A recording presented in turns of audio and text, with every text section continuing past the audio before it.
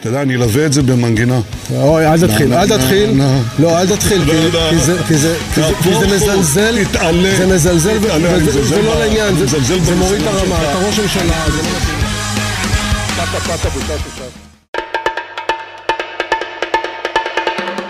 It's time for your weekly election overdose. This is our 10th episode. It's March 4th.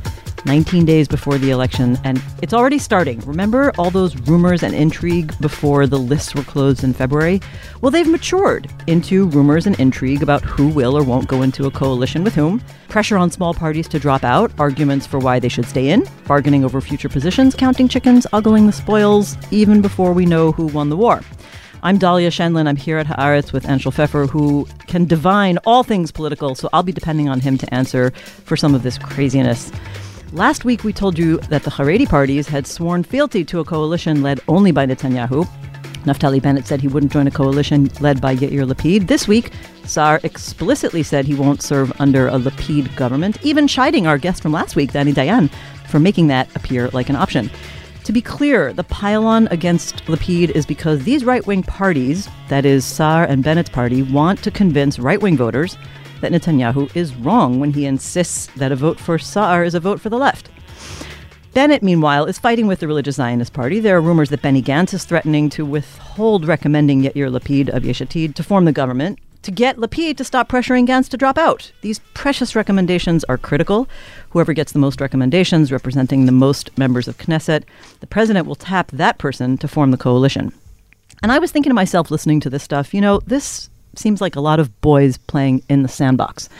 So, Anshel, my question to you is, do the voters even matter in these elections? They've said nearly the same thing for the last 3 elections, and when it all comes down to it, everything depends on what 3 or 4 men decide after the elections.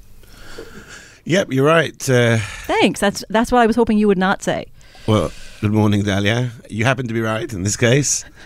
It's so... Could you just say that again? I think our work is done here. Okay. The blocks obviously are almost set in stone in this 4th of this series of elections, and the polls are pretty clear. Netanyahu does not have a majority behind him. The parties supporting him don't have a majority. Even the block of parties which may support him, because we're including Naftali Bennett's Yamina, don't have a majority. But that doesn't mean the election isn't important, and it's all about what's going to happen after, because first of all, as we've been saying here and we'll continue saying for the next few weeks, things that are happening at the edges of the political spectrum could tip the balance in Netanyahu's favor or decisively against him.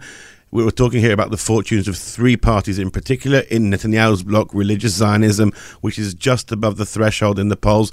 If it falls beneath the threshold, Netanyahu has no chance of winning a majority. On the other hand, the center-left opposition is even more in danger than Netanyahu's bloc in that sense, because there are 2 parties there, Meretz and Blue and White. Worst case scenario from their point of view. If both of them fall beneath the threshold, then Netanyahu has then got a good chance of having a majority in the next Knesset. And there's one other thing that the votes can change in this election is that, yes, the blocks are pretty much set, but there is one very narrow bridge between the blocks, and that's something we should be looking at. The 3 parties, Likud, Naftali Bennett's Yamina, Gideon Saar's New Hope, there is some movement. I know you're skeptical of how big that is, but then I think you'll agree with it. Even a small movement there between those 3 parties could shift 1 or 2 MKs, 1 or 2 seats from between the blocks, and that could turn out at the end of the day to be crucial. I'm not skeptical. I want to focus this inquiry by reviewing the polls briefly. The pro and anti-Bibi blocks of parties were at 60-60 each in my average from February 21st. After about 8 more polls came out since then, I'm talking about public polls, Netanyahu's bloc is currently at 58, which is why it's not that I do or don't agree with you, it's that we see the empirical erosion. By the way, that's exactly what his loyalist coalition bloc of parties got in March 2020. But what's interesting is that the erosion in his bloc from 60 seats 2 weeks ago to 58 now is pretty much coming from Likud. Likud had an average of 30 seats in the polls 2 weeks ago. Now it's at 28. This is a very small shift in polling terms, not necessarily significant, except that it is a trend. So, Anshel, where do you think those votes are going? Well, they're going to 2 parties, mainly to Yamina and New Hope. But they're also going to the third party, which is usually called in Israel the Beach Party, where people who go to the beach and don't bother to vote on election day. March 23rd won't be really beach weather, but... You should know that Israel has very high turnout. It's very hard to find a Western democracy with higher turnout than Israel. We're aware of that, but still, even with Israel's high turnout, there still are a number of seats worth which stay at home. And you're the pollster, you're the expert, but the accepted wisdom is usually that Likud and other parts of the centre-right are softer when it comes to high turnout. High turnout mainly, and correct me if I'm wrong, Haredi, ultra-Orthodox, national religious, centre-left, then Likud a bit lower, and then the Arab sector the lowest. So Netanyahu always forgot about former Soviets who have a lower voting rate in general. Not a huge difference, but a significant difference. But Netanyahu always believes in his campaigns that turnout is a huge, huge factor for him, and Netanyahu's record is such that we should take what he thinks seriously. But there's another interesting thing that's happening with the Likud vote. So, as you said, Likud is down to 28 in more or less all the polls now. So a very slow descending trajectory for quite a while now. But here's another interesting point. We're seeing from the pollsters who specialize in the Arab sector, mainly Yusuf Maklada, saying that there may be as many as 2 seats worth of Arab Israeli voters in this upcoming election. So that not only is Likud down to 28, it's down to 28 when it's already getting a boost of 2 seats of Arabs. Now, here's an interesting question. The polls we're seeing in the media now, which assume to show the entire Israeli electorate, do the 28 seats that Likud are getting there include the 2 seats that Arab Israeli pollsters are seeing? And if so, Likud's vote is down to just 26 seats of its own base, which is very low. And you've done a lot of work surveying the Likud electorate. You'll agree that this is a very bad showing for Netanyahu. Or perhaps the mainstream pollsters are missing those 2 seats and Likud is actually on 30. What do you think? I think it could be either. We do often see in the last several cycles that the biggest parties, and right now Likud is the only biggest party in the polls, tends to get a lot of the 11th hour votes. So if they were polling, 25 in 2015, they ended the race with 30 seats. Actually, they were polling it lower than 22, that. 23. 22, 23. Weeks, yeah. And the same thing happened in every election cycle. So it's, the undecideds deciding. It's the people who may not have said they were going to vote, coming out to vote and voting for Likud. So I think it could be a hidden Jewish vote that right now is just playing around with other ideas still. But you could be right. I think that one thing the pollsters may be missing is an accumulation of Bibi fatigue. And because this is, the main challenges in Netanyahu, Yamina, and New Hope, which are new parties, it's very difficult to find exactly how much movement has been away from Likud. This may be wishful thinking, but I think that we've seen it in the way he's looked in the recent interviews he gave this week. True, he keeps losing it and saying strange things like baka. There's still 2.5 weeks to go. Anything can happen, but Likud seems to be in trouble. It's not going up. And the successful vaccination campaign is not helping Likud at all. It's a retention campaign. It's keeping most of his voters, but not doing much to help them rise. Now, listen, no, it's not even keeping. They got 36. And now they're down to 28. I want to point out that there are also critical national issues on the voters' minds, and on very rare occasion in the party's press releases, too. So we had big news this week. The Israeli Supreme Court, sitting as the High Court of Justice, ruled that Jewish converts in Israel who underwent reform or conservative conversion are entitled to citizenship. But listening to the ultra-Orthodox Haredi parties or reading Yisrael Hayom, you would think this ruling was a step towards the next great catastrophe of the Jewish people. These parties and papers warned of a great and terrible rift among the Jews. It felt like Tisha B'Av. And Torah Judaism made an ad that compared Reform and conservative Jews to dogs. בבג"ץ זה יהודי, וגם זה יהודי, והוא, ברור, סבתא שלו הייתה רב, בטח שהוא יהודי, וגם זה, וגם זה, וגם זה, וגם זה. Which has since been taken off of Facebook. By Facebook. Yeah, by Facebook. They said it does not reflect our values. Angel, is this important for the elections? I'm not sure it has a direct implication on the election, certainly not on the different blocks and the balance between them. No one who was a fan of the Supreme Court before this or a critic of the court is going to change their mind after this ruling. It will only harden their beliefs, and I don't think it's going to motivate any voters who were planning to stay home to go and vote.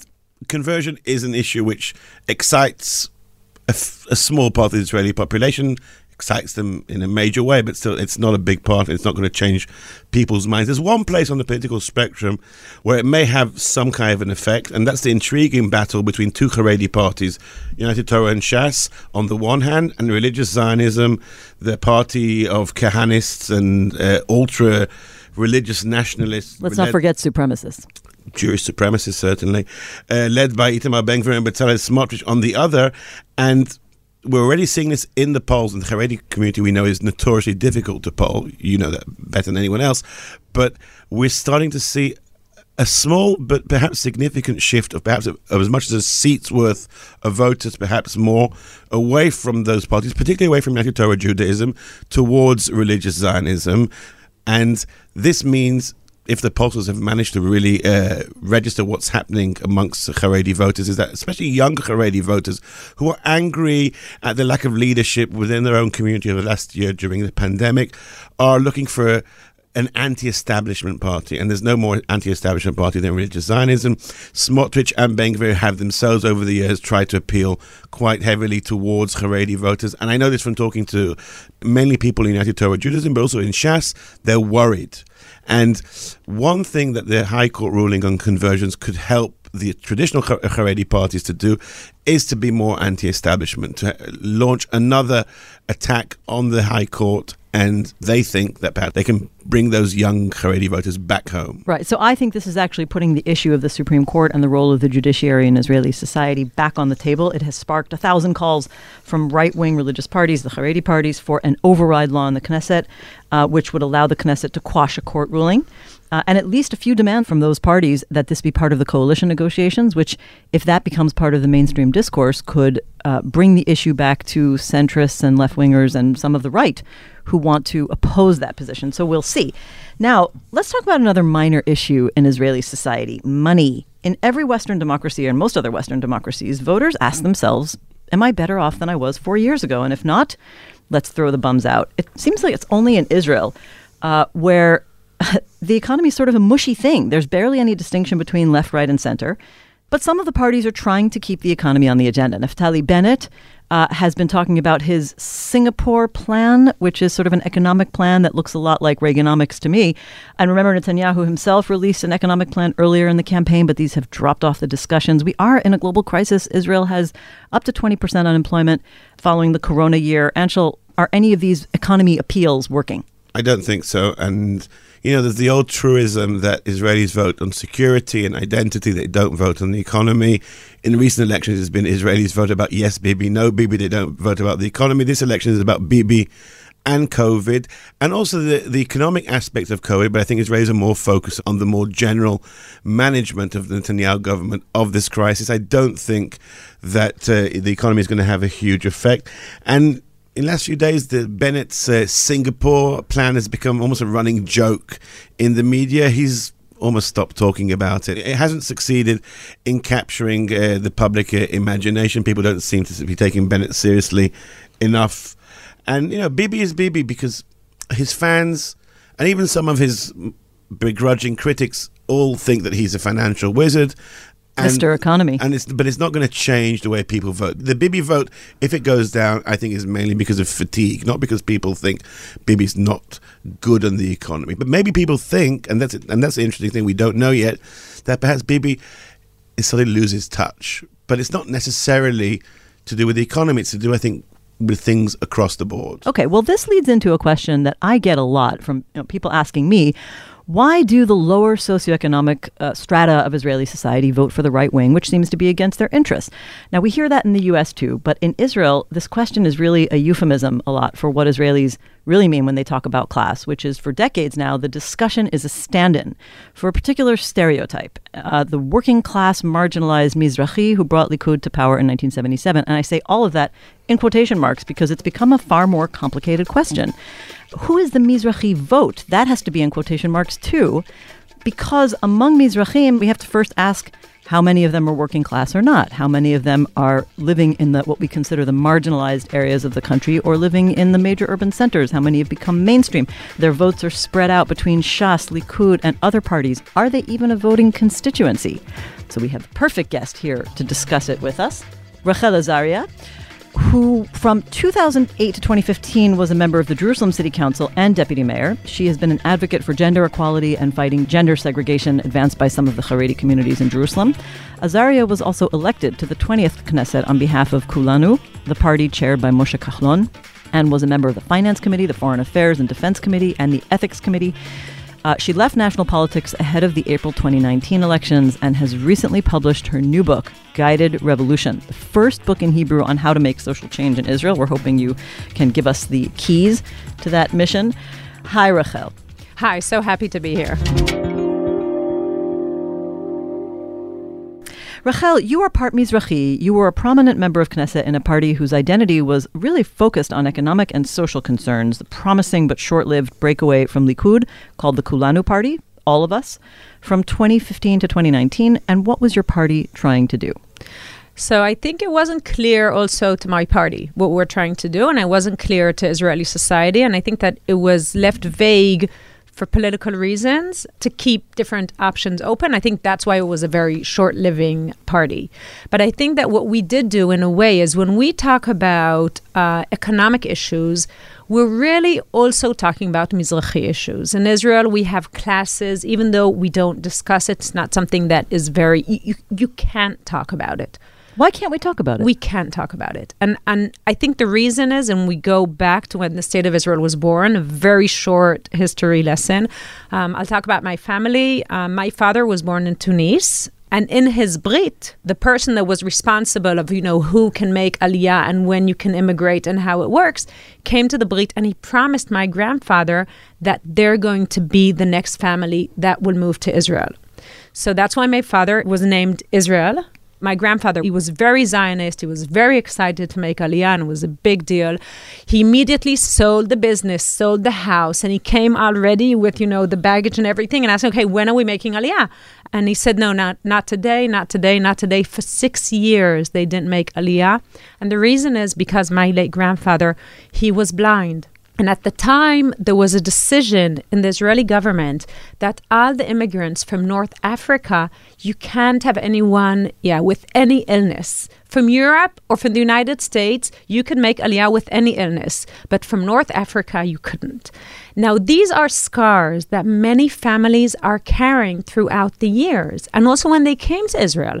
So they made Aliyah and they were in absorption camps. And that has to be said that at the time, everyone was in absorption camps. But very quickly, the Ashkenazis found a way. And everyone has their miraculous story how, as Ashkenazi family, you could find your way. But it was only, miraculously, you could find your way out of there. You happen to have a cousin living in the kibbutz. You happen to have a cousin and something and this one and that one and you got a job and whatever, but you don't have Mizrahim with the same kind of story. And they stayed in the absorption camps that later on became development towns often.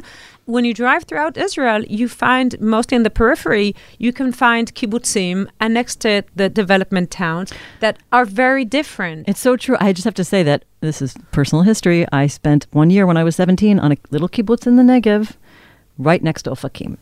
Two different worlds, and this is something that, I think that in English, it's sometimes easier to say. In Hebrew, you can't really talk about these issues.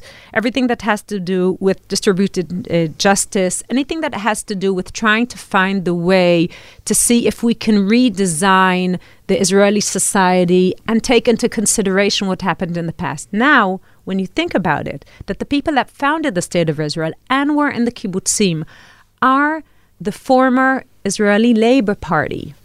You understand why it is so hard for Mizrahi voters to vote for the Labor Party, because they were the people that did what we're talking about. Now, when you go to history, to Israeli political history, you can see that there were the Black Panthers in the 70s, early 70s. And they went to Golda Meir and they said, listen, we are very poor. There was a very famous story that they went and they stole the milk from the wealthy neighborhoods in Jerusalem and they brought them to the very poor Mizrahi neighborhoods that were also, on the border. And when they went to Golda Meir and they said, we're very poor, we're too many people living in a house, it can't be that, there's no, and everything at the time was governmental housing. And they said, this is something that has to be taken care of. So she basically said, they're not very nice people. And she just... הם לא נחמדים. Yeah. They were kind of, pushed away and there was no real discussion, and it was a time that there were huge demonstrations.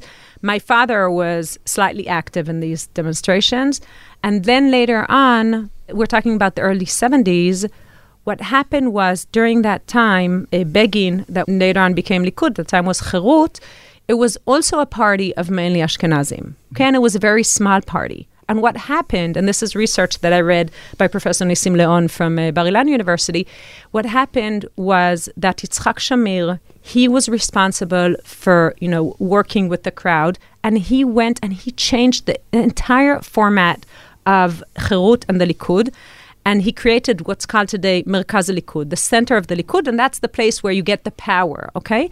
And what he did is that he said, if you bring in more people, we are going to share the power. And it's interesting that what Shamir did, this change of the Likud structure, is the early 1970s, and a few later, lo and behold, Likud replaces Labour. That's the story. He opened it for the Mizrachim, and from that day, the Likud is the home of the Mizrachim. And he was brilliant, Yitzchak Shamir. He did it. It wasn't Begin. People don't know it. It was Yitzchak Shamir. He came from Mossad. He was a brilliant person. He got it. He realized where a possible constituency is. He realized that they're upset with the labor, that when they came and asked the labor to help them, when they came to Golda Meir, the Black Panthers, she wouldn't give a hand. And he said, come join us. We're your home. And from then till this day, the Mizrachim, they're the largest and strongest asset that the Likud has. And I think that is something that people in the left wing don't understand. And are they voting based on this legacy, or are they voting because their identity as Mizrachim somehow connects with ideology of Likud? Both. And they're also voting because they have power in the Likud. Because you have so many Mizrachim that are strong members of the Likud. And at the end of the day, it's their home. And it's like, this is very strong. And also, yes, there is a lot of fear. And these are issues that were never resolved, the way the Mizrachim were treated when the State of Israel was born. And it's not only that they weren't resolved, till this day, this is an issue that can't really be tackled. Why can't it be tackled?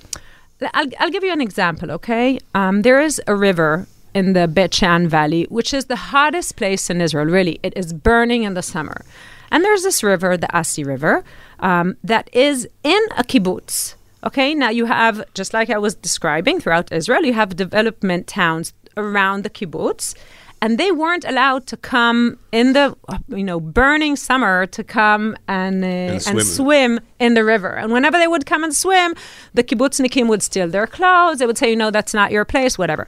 A few years ago, they tried to get to some kind of agreement, and now there is a group, a very actually enthusiastic and very, serious people from Bet Shean, Mizrachim, that they say, we want distributive justice. We want, to open the river for everyone.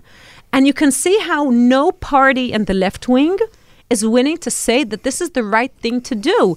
They're not even willing to say this is the right thing to do, and this is what has to be done. We will negotiate it with the kibbutz, which that's what you would expect left-wing parties to do throughout the world. And I think that if this can't be done until this area is solved, then we're going to continue having, right-wing winning time after time. But Rachel, you talk about the failure of Labour, of the old Israeli centre-left to address this issue. Ehud Barak, when he became Labour leader in 1997, apologizing to the Mizrachim on behalf of Labour in Ledorotav. And he was roundly derided for this. I mean, he became an object of mockery. But since then, we've also had two Labour leaders from that Moroccan Aliyah, Amir Peretz, 2 terms as leader, and Avi Gabe in between that. And all this together has failed still to change Labour's image, not just Labour's image, but the whole centre-left image. Meretz is, I think, has a very Ashkenazi image as well. Why has nothing worked? I think the major change has to be in the left wing, and that's why I brought the Asi River story, because it's right. I mean, you're right. Ehud Barak apologized.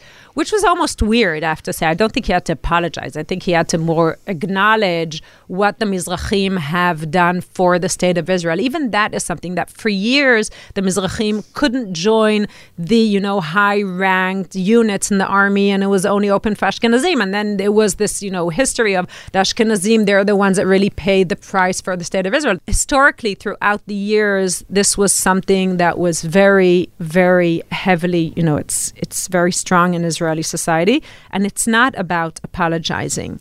I think it's about really making room and making it possible. Why did I bring the Asi River example, and why am I so excited about this campaign? And first of all, we should say it was a huge issue when it happened a couple months ago. Huge issue, because that whenever I bring up this issue or anyone brings up this issue, everyone says, "Come on, that's history. It's over. No one knows if you're Mizrahi or Ashkenazi." It's like the devil that Israelis don't want to have the genie. The genie in the bottle. Exactly. Don't open the bottle. Keep it the genie. And also, I have to say, I'm half American, and I don't look Mizrahi, and my last name is Azaria. I can hear that from Ashkenazim often, that they will tell me, you're fortunate that your name is Azaria and not Ben Lulu. Because Ben Lulu, everyone would know you're Mizrahi. And I say, when you say that, don't you realize that it's a kind of prejudice to say that? And this is a notion that can't be tackled in Israeli society. But it is a very, very strong, like Jungian idea that a lot of people make their decisions by this notion, but it's not a notion that can be tackled really upfront. And when I was in the Kulanu party, I was pushing towards bringing this idea out to the table. I thought that could be, also a healing movement and something that can really change. And everyone was afraid. Even though the leadership was Moshe Kachlon. Even Moshe Kachlon didn't really, he was hesitant to talk about it. Even though, it is very clear. And, he went to Harvard and really he has nothing to be ashamed of. And he's a very, very, very successful politician, definitely at the time. No one wants to talk about this issue. But why do they have to talk about it? I mean, if this is a matter of identity, and Kachlon is Mizrahi, and you have a Mizrahi background, and you represented the social and economic concerns, I mean, why wasn't that a natural draw? I mean, it was natural. You got 10 seats in the beginning, but then basically collapsed to, so low that it wasn't worth running again. Yeah. So where's the disconnect? Why was it not more attractive precisely for that constituency? Or you're saying they maxed out on that constituency? No, I think what happened very quickly, the Likud, right those years, the Likud suddenly was Miri Regev and everything started talking about this very, very, very aggressive Mizrahi kind of identity, talking about, I don't know if you remember Miri Regev, she was interviewed and she talked against Chekhov. How could I forget? Yeah. That's very interesting because Miri Regev herself, earlier in her career, especially when she was in the army and she was IDF spokeswoman, people were barely aware whether she's Mizrahi Ashkenazi. She was very sort of middle of the road, hard to define Israeli. And even when she began to enter politics, her first port of call was Labour. She was trying to get a job. But she began marketing herself as the ultimate Moroccan Israeli only when she joined Likud. Sorry, not immediately when she joined Likud, later on. Yeah. Right. Okay, those were the years of Kulanu. I think that was an opportunity to talk about the Mizrahi issue, and the people that really, jumped on it and really understood the power of the Mizrahi issue were the Likud. But in a very populist way. In a very populist. And that's part of the tragedy. Because instead of using this discussion and turning it into something that we can talk about the past and we can talk about what happened and we can see how we can change the future, that isn't happening. But I also have to say that until the left wing in Israel will realize that this is a very important issue that has to be tackled, they're giving away a huge constituency to the right wing, to the Likud, and not even fighting over it. So we've talked about the Mizrahi issue as a Likud versus the old guard, Labour, the old centre-left. But there's another Mizrahi party we haven't even spoken about, that's Shas. Now, Dalia and I were discussing this yesterday because Dalia has done a lot of research on this. Shas is seen by a large part of the media, even outside Israel, as one of Israel's two ultra-Orthodox parties. But that's a bit of a misnomer because how much? 39%? We found that 39% of people who currently say they're voting Shas self-identify as Haredi, and another 35% who say they identify as national religious. So that's over 60% who are not Haredim voting for Shas. So Shas is a Haredi party in many senses, but it's more than anything else a Mizrahi party. So Do you think that Shas's enduring success is largely thanks to that? Definitely. And you know what's even more amazing, and that's something, Shas families are very different than the Ashkenazi ultra-Orthodox. Very different. I have a lot of Shas family in my family. They all have the regular phones, with WhatsApp, what you're not allowed to have in the Ashkenazi ultra-Orthodox. Which they have, but they keep hidden away in their and they will never be part of groups that someone might, WhatsApp groups. And we have obviously a WhatsApp group of our family, and you can see how everyone is legitimate. You can have LGBT, you can have right wing, left wing, you can have everything. Everyone is legitimate. There's something very liberal in a deep way. I heard Moshe Arbel this morning from Shas in response to questions about the High Court of Justice ruling about conservative and reform, saying we love everybody. We pray for everybody. Of course, they pray for them to become ultra-Orthodox. This is something that could never be discussed in the Ashkenazi ultra-Orthodox, and they think there's something very liberal and much more open-minded. But you say liberal, and this is a liberal in a very specific sense. No, hold on. I'm not talking about the Shasnikim hardcore, okay? Moshe Arbel is the Shasnik. We're talking about 2/3 of the Shas voters. Exactly. And these 2/3 of the Shas voters, they are much more liberal in their everyday life than you see in their political behavior. Why is their political behavior so ideologically resistant to the liberal, universalist, human rights-oriented, civil rights-oriented values of the left? That's what I want to understand. Because, they may be more liberal than the Ashkenazi Haredim, but there is an ideological disconnect with the left. It's not just about who gets power. Do you agree? I think there are a few things that are wrapped up together, but all research shows that Mizrahi right-wing are pro-human rights. Whenever you do... For Palestinians too? For everyone. Whenever you do, it's all... Nissim Mizrahi did this research. There's a lot of research on it, and it always surprises us. It always surprises everyone. But something that has to say, the left wing in Israel is very national, but they can't say they're national. That's why, by the way, you always have generals heading the left wing because they're national without, it goes without saying. I think maybe you mean nationalist. Nationalist, yeah. And the right wing and the Mizrahim are very pro-human rights, but they will never say it out loud. But when you go into deep research, it is very clear. And this brings us to another discussion about Israeli society, but definitely the Mizrahim are much more liberal than we tend to see them. And that's why I think that there is a potential for real change in Israeli politics and Israeli democracy that has to do with redefining and treating very differently the Mizrahim in Israel. Until that happens, we'll be continuing the discussion you had. One mandate here, one mandate there, this, that, and we're not getting anywhere. Well, it's a very interesting... No. That's a very interesting thesis, I would say, or hypothesis, that if the power was redistributed properly, we would see more significant shifts on what we consider to be the ideological barriers, which you're saying aren't as big as we think they are. Rachel Azaria, thank you so much for being on the show. Thank you.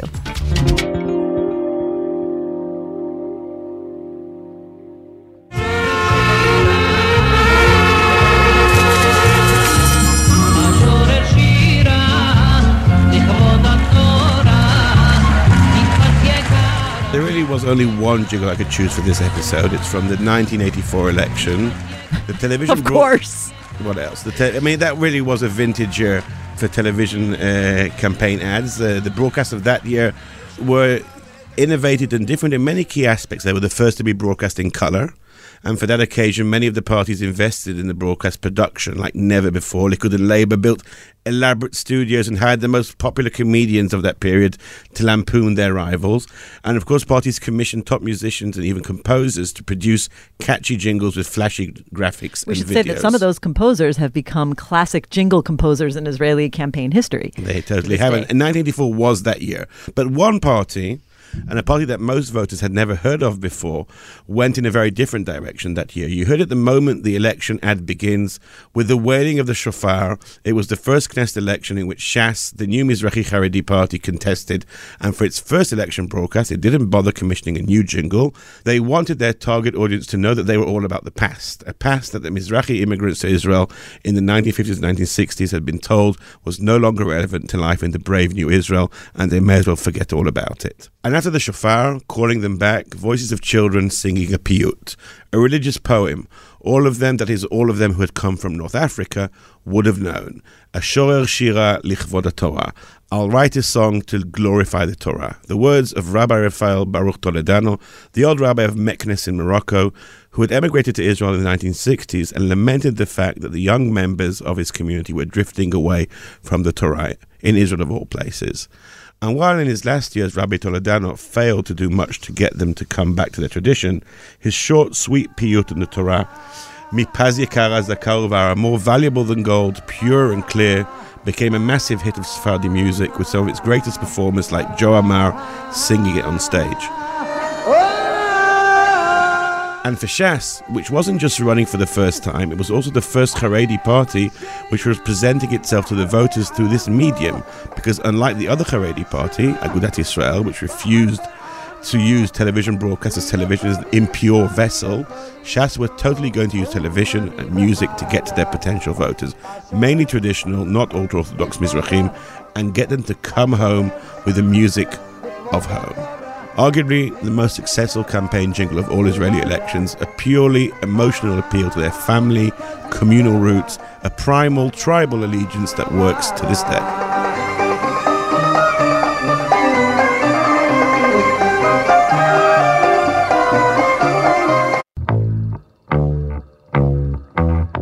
And that wraps up our 10th election overdose, which you can hear on haaretz.com, your destination for all fine election coverage, or listen to us on the podcast provider of your preference.